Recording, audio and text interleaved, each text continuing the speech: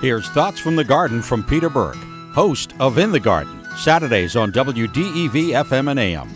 To preserve the harvest, you have a few options: canning, freezing, cold storage, fermentation, pickling, and dehydrating. So let's start with canning. Canning is called canning because originally it was done in, well, you guessed it, tin cans. Today, home canning is done solely in glass, mason, or ball jars.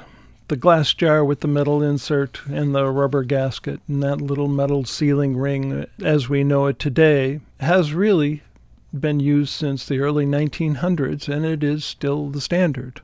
There are two ways to process canning jars, and it is extremely important to note the difference. The hot water bath canning is only for high acid foods. High acid meaning like fruits, jelly, tomatoes, or veggies with a vinegar brine like pickles or dilly beans.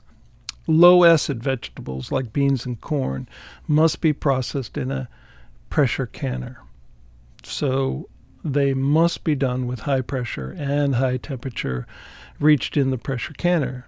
My advice really is to get a book and look up online for the exact details so that you get the steps right. Next up, we'll talk about freezing. See you in the garden Saturdays at 12:30.